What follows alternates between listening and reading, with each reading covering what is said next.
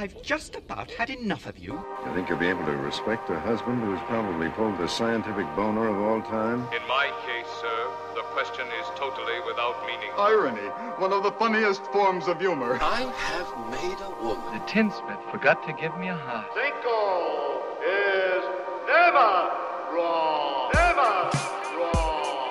Hello, and welcome to another episode of 50 Years of Shit Robots with Matt Brown, hello, and Stephen Murray. Hello. Now, Stephen, this week's episode, I hate to use the word rehash. Short change. A short change episode. We are looking at all of the robot films and TV shows in between 1927 and 1977. And we've come to the year 1964, and the next film on the slate is a Christmas film called Santa Claus Conquers the Martians. Now, if you've been with us since the beginning, this will be familiar because our first Christmas of 2022, we looked at this film as our Christmas film. So what we're going to do is we are going to play that episode again, but because it's not quite a short change episode, we have some new information about the film, which we'll save until the end. Yes? Yes. We have new intel. But before we get into the film, I thought to kind of get us in the Christmas mood, because it obviously isn't Christmas and we're watching a Christmas film, I thought I would look up Christmas robots. And the thing that came up was Christmas toy robots that are going to be hot this year in 2023. So this is what apparently all of the toy people think we'll be buying for kids this Christmas. So the first one, and I've sent you the little link to this, is called Royby. I just watched it, yeah. And Royby is a kind of like, Royby really reminded me of the AI house interface in Megan. Yes, it's educational. It reminded me a bit of Megan as a sort of like a toy, because it's a sort of emotional support toy, isn't it? Royby sees when your child is happy or sad and initiates a friendly conversation with her. Who's there? Royby. This emotional support leads to happier and more motivated children who perform better in academics. That's the bit that I found a little disturbing. That so disturbing. Toys these days have an emotional support element. And it just reminds me of like their first attempts at doing this kind of thing with Tamagotchis was if you didn't look after it, the toy would die. Yes. The thing as well that I thought about this advert in particular, which I shall link in the show notes so everyone can see it, is how much it looks like a sort of an advert that is constructed for a film, like a satire on... Like for RoboCop or something like that. Exactly, for something like that. It's so strange. And it's so sad as well, because it's like the grown-ups in the advert all watch their children through a screen. So removed from being a parent. They've gone beyond being screenagers. They're now screen children. It's just terrible. Just exist on the screen. It is a bit like a Black Mirror. Yeah. I think. Oh yeah, very much so. Okay, so that's Royby. Now I've got some others to tell you about. I haven't got anything to show you. There is a video, again, I will link to it in the show notes. But there are 5 other AI toys that apparently are going to be big this Christmas, 2023. The first is one called Emo, that's EMO, which is a cute desktop robot. Straight in with the emotional support. Exactly, yeah. So Emo it's very cute, and it looks like it's about 4 inches tall, and it sits on your desk, and it can move around, and actually one thing that made me laugh was in the advert for it. The first question it's asked is, "What's the weather going to be like?" Which Omega, which goes back to Omega from First Spaceship on Venus, and that goes back to Mika asking what the weather's going to be like, because we're British. We're British. That's the only thing we can ask. So Emo does look quite cute, although he looks definitely like he would, given a bit of rogue programming, would, jump at your throat and rip it out. The next one is called Moxie, and Moxie looks like a creepy babysitter. Then there's one that I think I really thought would be right up your street. Just Google this. Unitree, that's UNITREE, and then GO1. Oh. So Unitary Go 1 is a headless dog. Oh my God. And in the advert, there's a bloke who's running and he's going running with his with a headless dog, which I just didn't see the point of at all. And he can put it in the boot of his car. Wow. But it where you always put headless things. The next one is the rather amusingly named Bot Handy. Now, Bot Handy doesn't have anything to do with bottoms, but it does have everything to do with being handy. It just looks like an extension of the vacuum cleaner. Yes, it does, doesn't it? Yeah. It does, yeah. Where's your cat going to sit on that? And then the last one that is apparently set to revolutionise our lives is the Amazon Astro. What I got from the advert for this... I have actually seen this one, yeah. It's that you can only have it if you've got laminated floors and live in a massive bungalow with no stairs. So there you go. That's what happens when you Google Christmas and robots. So I hope has that got you in a nice Christmassy mood? Oh, yeah, because my sister has told me that one of my first presents at Christmas was a toy robot, which they wound up and set going, and I screamed and ran under the stairs. That's incredible. And then half a century later, we're reaping the benefits of that early psychological trauma.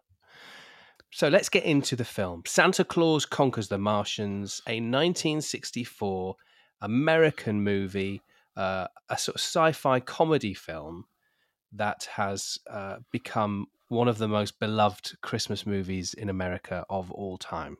Just quickly, the plot, before we start playing you the episode. The plot is that on Mars, there are some Martians who are named Momar Kimar. I couldn't get through it. Momar and Kimar. Bomar and Germar.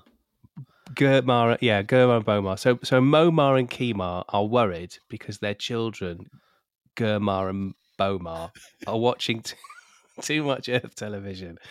Now, there is something about those names. Tell us about those names. So Kimar literally means King Martian, because he's the king. Bomar is Boy Martian. I think everybody's now on board. Yes. Germar is Girl Martian, and Momar is Mother Martian. Not Qmar. She be Qmar. Yeah, she should be. If he's Qmar. What do they name their other children on Mars? You mean like it'd have to be Germar and Bomar 1 and 2 sort of thing? Yeah. If you've got two boys, Bomar and young Bomar. Or any other family. They can't just go around calling all the boys Bomar. So the Martians are worried about that their kids are watching too much Earth television, and they are told by the sort of wise Martian sage called Chochem that on Mars they've robbed children of their childhood. And so they decide to rectify this by kidnapping Santa Claus from Earth and taking him to Mars. As you would. And that's essentially the plot of the film, isn't it? Yeah, it is. Yeah. In a nutshell. Let's now push play on 50 Years of Shit Robots, podcast number 11. Santa Claus versus the Martians. Remember, we've got new stuff to tell you about at the end, so make sure you come back. Okay, enjoy.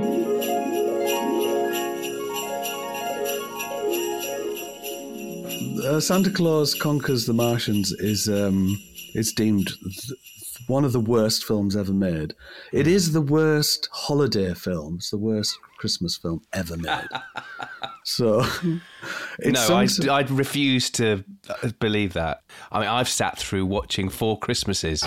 Every year, Brad and Kate spend the holidays avoiding their families. No flights are coming in and no flights are going out. This isn't happening. But this year, they'll be forced to celebrate. Hi, Mom. It's my dad. They just saw us on the news. With all of them. 4 Christmases. You gotta get out of here. I can't breathe. I want to do it too.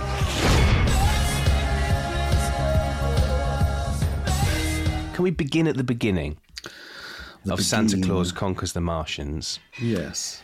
And talk about the theme tune. Oh, the the catchy 60s song. Yeah, so which is called Hooray for Santa Claus, although they pronounce it irritatingly Santy Claus. Santy Claus. And I've done some research, you'll be pleased to know, and it's by Milton de Lug and the Little Eskimos.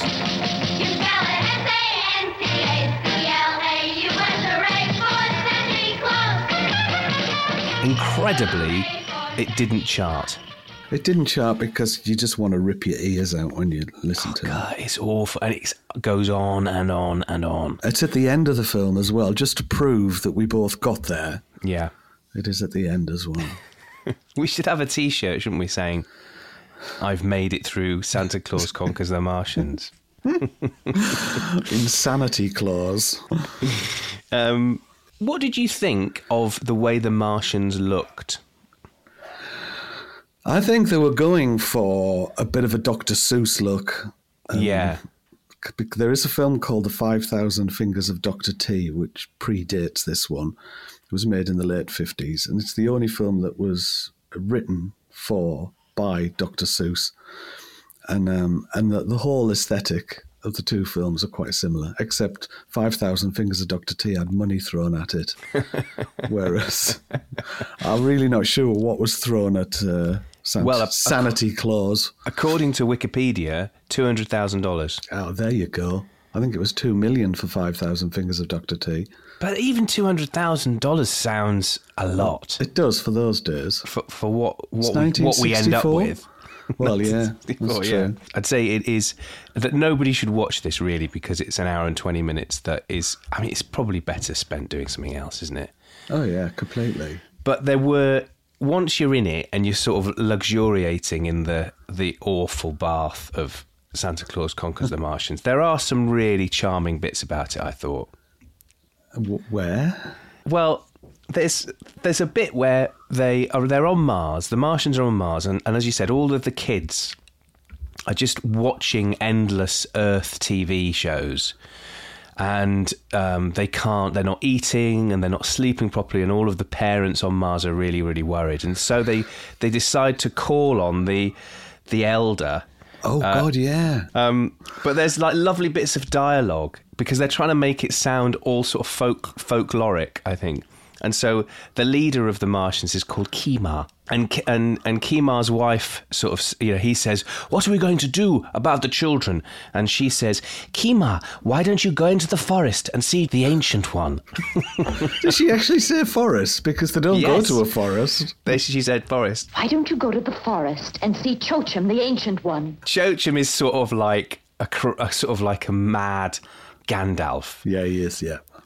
Who's been on the Christmas sherry, and he's been woken up, and he's not happy. He's not happy about it, and he says that, and this is the sort of, I think, the message of the film. He says that he has a message that the problem with all the Martian kids is that they're not allowed to have a childhood. We have no children on Mars. They have children's bodies, but with adult minds. They do not have a childhood. That as soon as they're born, they're fed information, and he says that they're adults as soon as they can walk. But he says that they must be allowed to have a childhood. They must be allowed to learn to play and to have fun. And then they decide that the reason that Earth kids are like playing and have fun is because they've got Santa Claus, and the Martians don't have Santa Claus. But instead of thinking, well, why don't we get someone to dress up as Santa Claus? Yeah, and create our own capitalist system. Yes. They immediately go for, well, we've got to kidnap him. Yeah. Which seems out of character because they seem like they're nice people, Martians. Yeah, a bit strict, but nice. A bit strict, absolutely. But yeah. Then they get on the spaceship and they go to Earth. What did you think of the design of the spacecraft? Spacecraft number 1. It's Plan 9 from outer space. It's like it's just cupboards and doors. So it's so funny, isn't it? The electronics is just hilarious. They're just behind. It's in like a coal bunker. And the special radar system is in like a coal bunker in the side. Yeah. that you can put people in. Well, it's in the radar box, isn't it? The radar box, that's Because there's it. a bit where somebody says, check the radar box. And there's so many bits like that are lovely, where, like if you're watching a hospital drama, there's this endless jargon that is really confusing, and it's just like, means nothing. Theirs is so ordinary, it's excellent. So there's like the radar box, and then there's another thing that made me laugh was when they were about to land, and they said, lower the landing legs. Yeah. The ones that should be problematic for the robot that's about to appear. Yeah, absolutely. And again, there's some really lovely little bits in this. So when the spacecraft is travelling towards Earth, I love the bit they kept cutting back to a newscaster on Earth who was sort of explaining what was going on. Earth has seen that there's an unidentified flying object, and then it vanishes. And it cuts to the newscaster who says, here is another UFO bulletin. The Defense Department has just announced that the unidentified flying object has suddenly disappeared from our radar screen. They believe the object has either disintegrated in space, or it may be a spaceship from some other planet which has the ability to nullify our radar beams. I was able to absolutely nail exactly what the thing was. I thought that was so lovely. Now, you alluded to it earlier as well, but can we just mention briefly what we think of one of the Martians having a moustache? Yeah, the villain of the piece. What's his name? I can't remember. I refuse to remember it. I'm not going to fit their names into my head. I mean, that moustache is brilliant. It's beefy. That moustache is beefy. It is beefy, isn't it? It's the proper Ned Flanders, isn't it? It is. Yeah. Oh dear. All right. So and then they get to the North Pole, which is where Santa Claus lives. Can we talk briefly about the polar bear? Polar bear, the lovely polar bear. Oh, I mean, you would just want to cuddle the polar bear. I think actually the thing that makes it so unfrightening is the kids. They just sort of stare at it. Yeah. Well, and the fact that it's very clearly someone in a polar bear suit. I mean, it looks like they're in a onesie. Yeah, it is. Doesn't it? I've seen people in local supermarkets. Yeah, who look like shopping. More realistic polar bears. Scarier than that polar bear. It's when we're in the North Pole that we get to see the thing we wanting to see, the robot. Torg. Why Torg, do you think? Because it's an anagram of Gort. Yeah, that does make sense, doesn't it? That it's an anagram of Gort from the day the Earth stood still. So the day the Earth stood still predates this film by over a decade. Yeah. Yeah, so Gort obviously looming large in the imagination of the filmmakers. Was a big favourite for kids. There was merch. So naturally, they stick in a robot in this amusingly called Torg, which everyone would have realised was an anagram of Gort. Yeah, and this one literally looks like it's made out of cereal boxes. This one, yeah, I was thinking, you know how we've often described some of the robots of the 1930s as looking like a kid has drawn them, or and this really looks like a kid has made it as well, doesn't it? Yeah, completely. Designed by the two kids it's pursuing, I'm sure. Yeah. They've put them to work as not just little actors, but they've actually designed and created the robot. Yeah, and it is, I mean, as you say, it looks like it's made out of cereal boxes that has been covered in foil, and then they've cut out a few knobs and buttons and sort of stuck them on, and some of them have fallen off, and so they've stuck them back on with sellotape. I mean, it is by far the most rubbish robot we've seen, I think. And I think inside that robot there's a man in a polar bear onesie, and I think he goes straight from the polar bear scene into Torg. No doubt. I mean, there's not much more to say about Torg, I don't think, other than that he's one of those, again, he fits into that mould of robot that we've seen where everyone in the story is sort of going, oh God, this robot can do anything, this'll sort things out, should we really release the robot because, he might do so much harm. And then when you see the robot and you see him picking up the children, I mean, it's pathetic. Well, they jump into his arms, basically. They do. He doesn't pick them up. So then the robot is then sort of subdued by Santa Claus, who sort of like he charms him with his just general like joy. They go into the workshop, and it's not even terrifying. He just walks in and then he stops. And that's it. That is it. The guy with the porno tash freezes a couple of the little workers, the elves, and then they grab Santa Claus and they're off again, and they leave the robot. Yeah, and that's it for the robot, isn't it? He's in it for about 4 minutes. 4 joyous minutes. He's there just to keep Mrs. Claus company. Yeah. they return to Mars, and I mean, Father Christmas seems quite chilled about the fact that he's basically going to spend the rest of his life on Mars. He's sort of a bit like, okay. And the kids are all sad at one point, and then Kemar, who's he's quite a nice guy. Yeah. He says, Have we upset you in any way? And they're like, no, just going to bed. Yeah, we're just going to go to bed. No, you've treated us very well, Kemar and Mumar.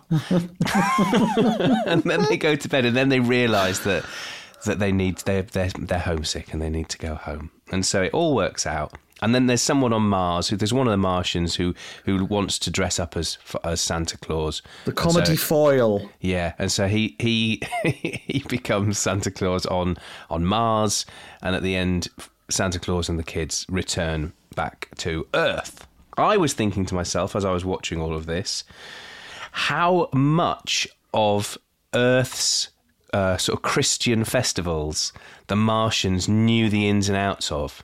Because at one stage, one of them starts singing Jingle Bells. And how do they know that? Because the other thing that they knew all about were Earth food. All the food they ate was Earth food in pill form. In pill form, yeah. Milk in a pill. It's like, oh, what's this pill? It's a banana split pill or a chocolate cake pill or whatever.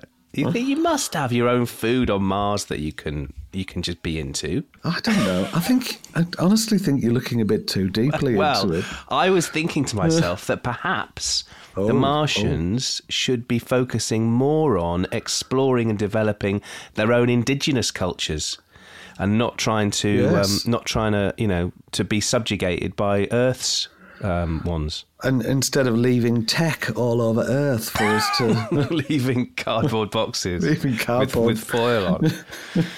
Anyway, my other observation I've just got here, because of the tight-fitting Martian costumes. Well, yeah, they were a bit tight.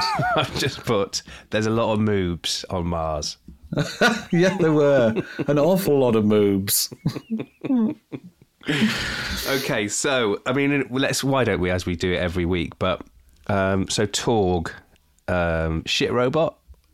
Oh, God, yeah. He's right up there. At some point soon, we should do a league table, shouldn't we? Yeah, completely.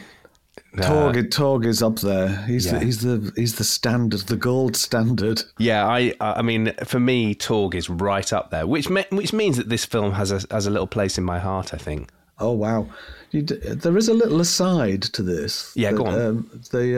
This in the 90s, this film was shown on Mystery Science Theatre 3000, and gained a little kind of traction. No, it was also in the syndicated series Cannes Film Festival. I like that. Good. Yeah. So, I mean, it's brought Christmas cheer and joy to people for decades. Yes, it's up there and down there. Yeah. And there we have it. Goodness. One extraordinary installment of this podcast that was. But this is not, as we said, just a rehash of an old episode, because we have new information to tell you about Santa Claus Conquers the Martians, including something that you've just told me, Stephen Murray, that blew my little socks off about Mrs. Claus. Yeah, it's the first film appearance of Mrs. Claus. So Santa Claus's wife makes her debut in this film. Amazing. Okay, what other new information have you got about this film? Again, probably giving it a bit more importance than it should have. But the different colours of the Voldar and Kibar's face, which are green and red, is a little nod towards John Carter on Mars's series, whereas half of the Martians have got green bodies and half of the Martians have got red bodies, which causes them to be fierce rivals. It's so hard to tell when you watch it on YouTube because the quality of the picture is so poor. And then Kevin Bacon is watching the film at the beginning of the Guardians of the Galaxy's Christmas special. Yeah. He's watching it and he's laughing. Yeah. So that was out last Christmas. So it really does have, I think that shows maybe more than anything the sort of cultural currency that Santa Claus Conquers the Martians has in America. Yeah, in America. Yeah. And of course, what is more Christmassy than lovely sausages wrapped in Kevin Bacon? Oh, I got a funny feeling down below when you said that. Well, look, we hope that you enjoyed that little sort of trip down memory lane for us. And if you missed the podcast the first time, then, it's all good, isn't it? All fine. So, the next films we're going to be looking at are not films at all. They're television programs from Japan. One that is called Tetsujin 28 and one that is called Gigantor. And I think that Gigantor is the robot that is in both those series. So, brush up on your Japanese. We will see you next time for another thrilling episode of 50 Years of Shit Robots. Goodbye. Goodbye. What is a Christmas?